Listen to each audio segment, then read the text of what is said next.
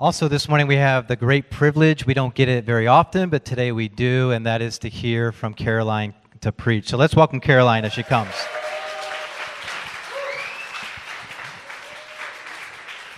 Thank you.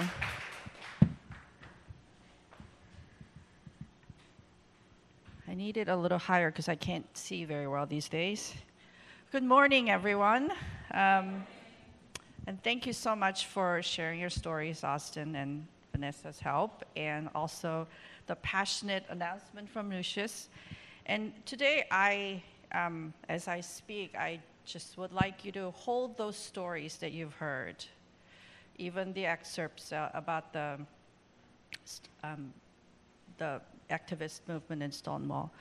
I just want you to hold those stories as you listen to my talk, because I think it's relevant. So as I was preparing for this talk last week, I've come across interesting data. According to the survey done by Barna Group in 2019, Christian self-perception, how we see ourselves as Christians, diverges widely from how non-Christians see Christians.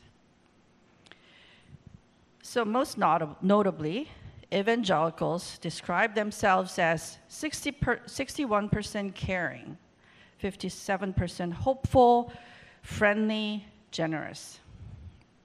Whereas non-Christians hold negative views about evangelicals, 34% narrow-minded, 30% homophobic, misogynistic, racist, and uptight. Doesn't look good, does it? And there are many articles online discussing this dynamic between the gap between the Christian self-perception and how others see Christians as, and calling it Christianity's image problems. That seems like an understatement to me, given Christianity's track record historically with colonization, with crusades, with slavery, and the treatment of the queer community, immigrants, and women in today's society. The problem seems to run deeper than just its image. Southern Baptist Convention, the largest Protestant denomination in the US, recently, this last February, expelled churches from their organization for having women pastors in 2023. It's not just the image. There's something more fundamental going on, and we need a deeper reflection on how Christianity thinks about faith, relationship with God, and life, how it imagines salvation.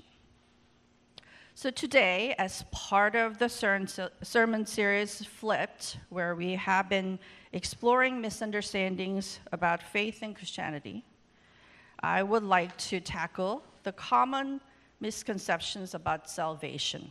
What is salvation? What does it mean to be saved? And how does one get saved?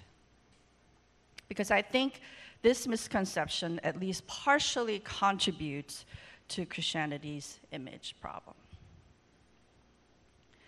So the usual teaching about Christian salvation is that, you may have heard this from your Sunday schools, people are sinful, and because of our sins, we're separated from God. And we as humans cannot overcome this gap, this alienation, but Jesus came and died on our behalf, paid the price of our sins, so that those who believe in God, believe in Jesus, will be reconciled to God and become God's children. Sounds familiar? And models like the 4 spiritual laws is built on this theology. It is developed by Campus Crusade in the 60s. It's still popular. And it's used as a simple way to explain Christianity and its theory of salvation to non-Christians and new Christians. It's 4 steps to salvation. according to the four spiritual laws, is the first God, second man, third Christ, and fourth respond.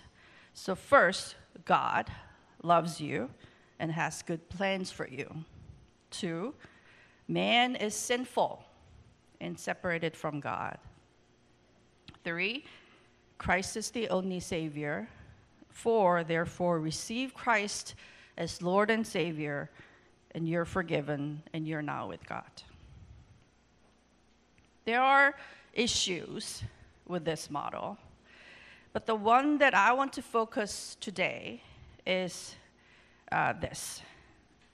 In this model, and the conventional Christian understanding of salvation like this one, salvation is solely dependent on your personal relationship with God. It is entirely personal and private. It's between God and me, people say, right? All you need is you to respond properly to God, regardless of your relationship with others. It has nothing to say about our relationship with others or our communities. How are we to treat other people? One simply prays the prayer and is saved. This model claims to be based on the Bible, but how Jesus talks about faith is a little different in the Bible. So let's look at the passage, the famous passage in Matthew 22 together. Let me read it for us. When the Pharisees heard that Jesus had silenced the Sadducees with an argument, they gathered together, and one of them, a lawyer, asked him a question to test him. Teacher, which commandment in the law is the greatest? He said to him, you shall love the Lord your God with all your heart and with all your soul and with all your mind. This is the greatest and first commandment. And a second is like it. You shall love your neighbor as yourself. On these 2 commandments hang all the law and the prophets. So what Jesus means by all the law and the prophets is basically the whole Bible, the Hebrew Bible, the Old Testament. Because at this time, there was no New Testament.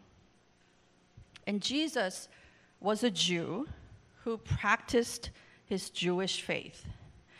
We sometimes have this idea that there was something missing in Judaism, and Jesus came and perfected it and fixed it. Not true, not necessarily.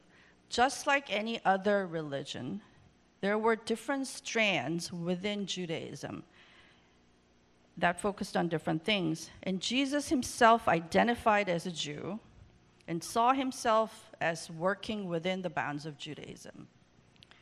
And this passage shows that, because the 2 commandments he discusses here, he did not come up with these 2.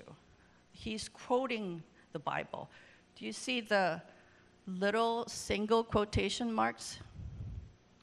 That means that it is quoted from the Old Testament.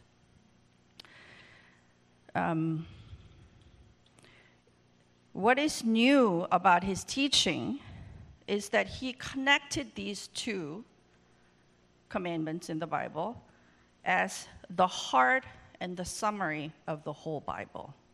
That was new.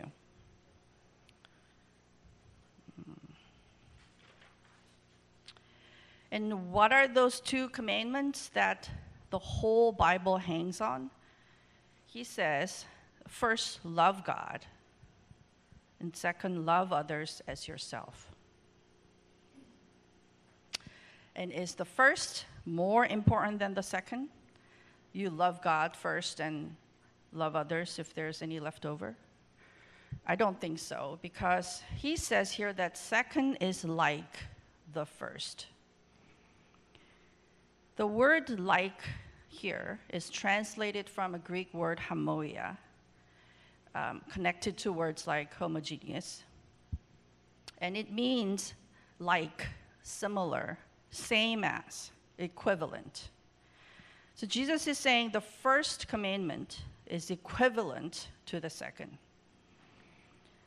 And some of us might still feel that the first is first and the second second. Let me quote another saying of Jesus from the same book, the book of Matthew. In Matthew 7:12, he says, "In everything, do to others as you would have them do to you." It's a different version of love, right? It's the golden rule. "For this is the law and the prophets."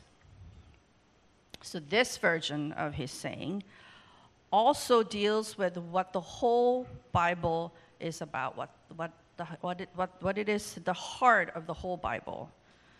And Jesus here mentions only how we relate to others, how we love others. Does not mention our relationship with God. How can these two passages be true both? It makes sense. It only makes sense in these two contexts together if loving God and loving others as oneself are two equivalent commandments. They're two sides of the same coin. Now let's take a little closer look at the second commandment that says, love others as yourself. So it's really discussing two loves, right? Love of others and love of oneself. And you will need to love yourself to be able to love others well. If you don't love yourself, loving others as yourself doesn't really mean much. And it is not the selfish, egotistical greed mistaken as self-love. But it refers to loving and respecting and embracing of oneself as a person, knowing and connecting with oneself. So Jesus is talking about through these two commandments, three loves or connections. And love here is agape. Charles would probably like to point that out to you. It's unconditional love. Connection to God, connection to others, connection to self. Three connections. And these three connections are equivalent to each other, complementary to each other, meaning that you cannot have one without the other two. In the long run. They might seem to conflict with each other at times in the short term, and that's just life. And there will be seasons where we feel the need to focus on one of these more than the other two, and that's growth. But in the long run, true connections lead to other true connections. Isn't that true of our experience too? We cannot fully love God without loving others. We cannot fully love God or others without loving ourselves. When we repress part of ourselves and deny who we are, then ultimately it harms the relationship with others or God, because how can you have a meaningful relationship with others, divine or mortal, when the self is not there? How do we affirm our connection to God, in whose image we are created, and continue to behave in a way that harm others who also are created in God's image and who we are connected to through this shared likeness of God? When our faith over time does not grow in all three connections, we must examine our faith and course correct. Because when one connection is emphasized at the expense of the other two, faith stops being life-giving. It turns harmful. So when a religious teaching demands obedience to God at the expense of one's connection to self, that is a toxic religion. When parents demand their child to choose parents' wishes over the child's connection to their own identity, that's toxic parenting. When the church leaders teach people to discriminate against groups of people to follow God's law, that is a toxic and deadly theology. That is not what Jesus is about. But as you can see, the salvation model, theology, such as 4 spiritual laws, focuses exclusively on one connection, one's relationship with God as way to salvation. It is not toxic in and of itself, but it has strong tendency to lead to toxic faith, where we harm others in the name of God. One's conviction is enough reason to do all sorts of things, regardless of its impact on the lives of actual people.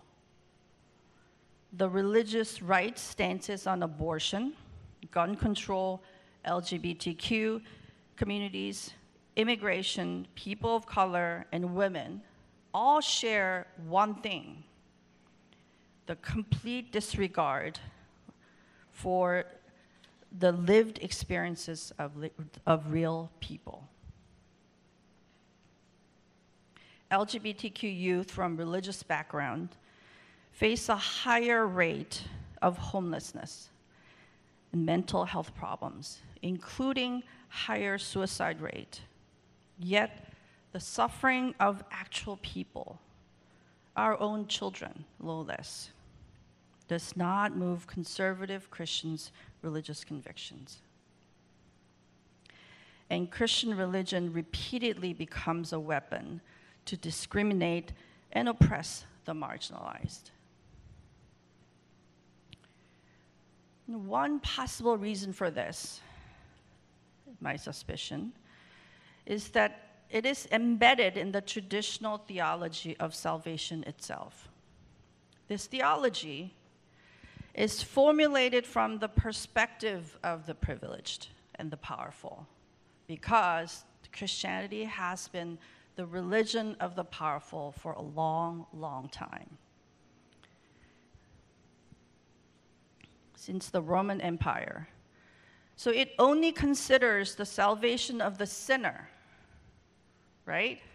Remember the second one, the man? And forgets about the perspective of those who are sinned against. God, man, Christ responds. The man is a sinner here. The model deals with the sinner, the man's sin, absolution of their guilt, and freedom from its consequences. It's saying, you're good. But what is not there in this model? There are those who are sinned against, right? The sinners are there. We're the victims of those sins. The victims, the oppressed. Those are the people who are missing in this model. Yes, true. Everyone sins, even those who are oppressed, even those who are suffering. All of us sin. No one is perfect. But when we sin, we wrong others, we must own and be accountable, right?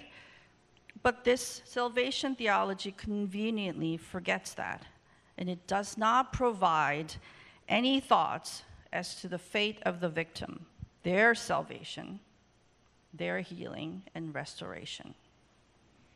So the sinners don't have to worry about making things right, asking for forgiveness, reconciliation.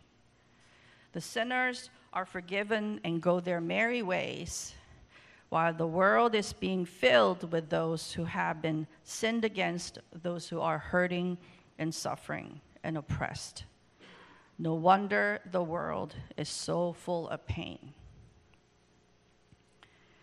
But Jesus teaches there's no loving God without loving others. Because if Jesus' death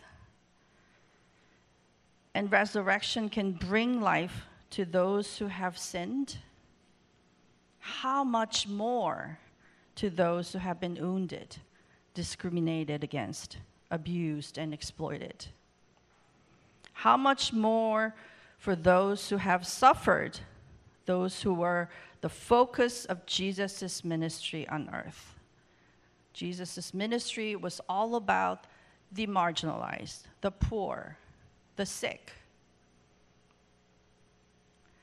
Salvation is not some kind of membership to an exclusive club where if you know and you are on the good terms with the owner, you're in. It is personal, but also relational, communal, and social. It is all about love and connections. The theologian Andrew Sung Park writes this: in other words, no one is fully saved until all are saved. Salvation is wholeness, and no one can actualize wholeness by him or herself. And this makes sense because we live in a world made up of relationships and connections. I often talk about this. Our existence is neither separate nor independent of others, no matter how well we believe in God. In our individualistic culture, we often forget that, and these blind spots hurt us. If our theology believes that our salvation, our well-being, our wholeness is all about our personal relationship with God, and only about that, then when someone struggles with mental health, for example, one has to come to the conclusion that something must be not right with this person's relationship with God, right? They lack faith.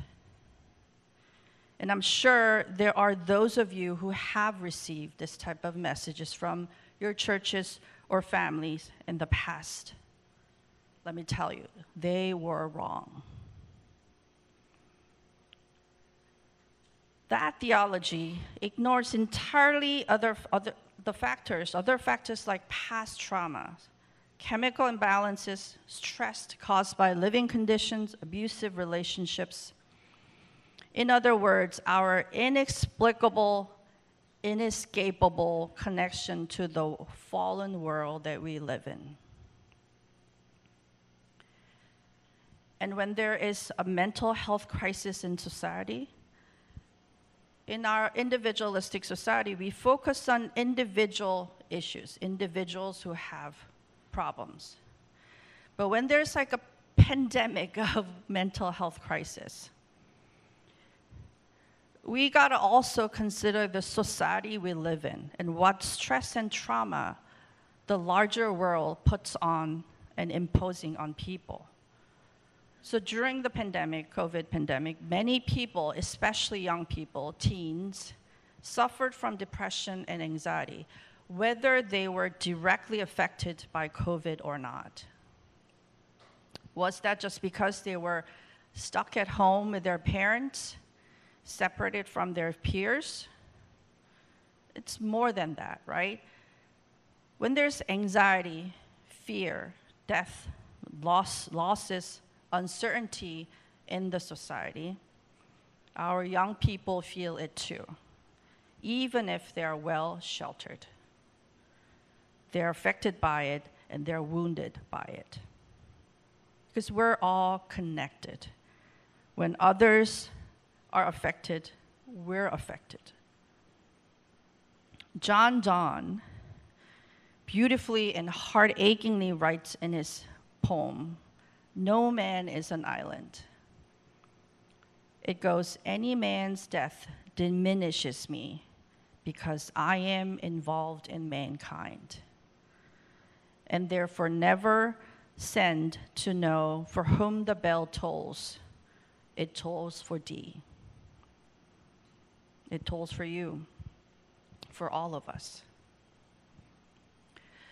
Really, there is no true salvation unless it is for everyone. I'm not saying that no one is happy or no one has relationship with God unless everyone is happy. We're saved by God's grace every minute of our lives. But true wholeness comes from the wholeness of the entire community and its members. The kingdom of God is not made up of one person. A kingdom is a community. So there is a passage in the Hebrew Bible that helps me understand what this kind of communal and individual salvation might look like. And it is in Numbers 6, 24 to 26. It is a very well-known prayer, often called the Jewish priestly blessing. And it goes like this. The Lord bless you and keep you. The Lord make his face to shine upon you and be gracious to you. The Lord lift up his countenance upon you and give you peace. Beautiful, isn't it? This prayer is personal and intimate, and it is meant to be prayed over the whole community. Right before this prayer, God says to the priest, "Thus you shall bless the Israelites. You shall say to them," and in this prayer. So if we imagine these words, a blessing prayed over a community, then in that context, the word peace at the end of the prayer, the Lord give you peace, takes on not only personal but also relational and communal meaning. And the Hebrew word behind this word peace is shalom. And just like the English word peace, the Hebrew word shalom also has a range of nuances that covers a variety of meanings. Especially, it means wholeness, but not just the mental and psychological wholeness and contentment, but also physical and material, because there's no peace when you don't have enough to eat, for example. The physical well-being has to come together with the mental well-being. In some places in the Bible, this word also even refers to the well-being of animals, not just humans. And in the context of a community, shalom refers to unbroken togetherness, the wholeness of relationships, and has the nuances of justice and righteousness, because without justice, relationships also break down. So taking into account all these different nuances and meanings, this prayer is not just about passively receiving blessing from God, but it is also about maintaining harmony and unity within the community by acting justly and righteously with others.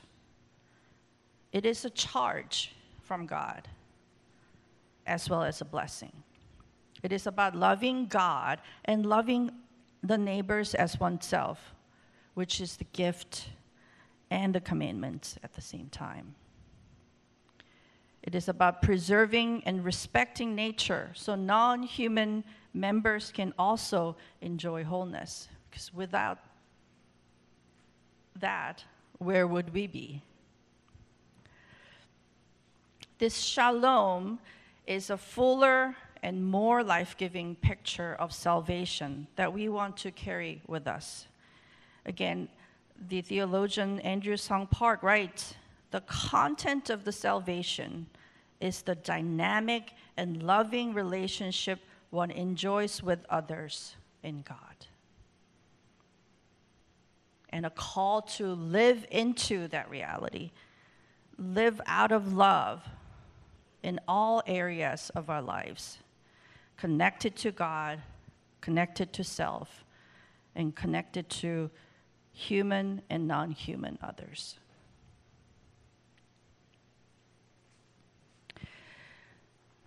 So let me give you a few practical suggestions as I wrap up. The first is to reflect on your connections with God, yourself, and others. Think about them in your own life, and your tendencies, and your choices, and in this particular season, because things change. How are these three connections doing in your life? Are they similarly strong? Or is there a connection that is missing or lagging behind that you've been neglecting, perhaps? Where do you see the most potential for growth? These three connections can work as guidance in our lives, if we think of it that way. My second suggestion is pay attention to others' suffering and their stories. As I said, no one is fully saved until we all are saved. Our liberation and our wholeness is connected to others and their wholeness, their well-being. Don't just think about right and wrong. Think about how they affect people, their actual lives, their particularities, in their own particular context. For example, beyond the question of whether abortion is sin or not, whether it's right or wrong, learn about how it impacts people in different communities, especially women in immigrant, poor, or queer communities. It hits them harder. Women in different ethnic groups, it hits them all differently. Hear their stories and consider them, because we are all connected with them as well. There's no right or wrong without actual people. My third suggestion is remember that God's redemptive love is for the wrongs done to you as well as the wrongs that you've committed. God's salvation is not just for sins you committed, but also the sins inflicted on you, the wounds that you still might be carrying. God's love and redemption are for your healing and restoration, for your wholeness. So don't carry shame or guilt for what others have done to you. They are not yours to carry. But bring your hurts and pains to God and share the burdens with others who love you. And remember that God's redemptive love is for your wholeness. Let me finish the talk by praying the prayer of blessing that we just read from number 6. But this time, I'm going to replace the male pronoun with, for God, with they, because God is one and many. Let me pray for us. The Lord bless you and keep you. The Lord make their face to shine upon you and be gracious to you. The Lord lift up their countenance upon you and give you shalom today. Amen.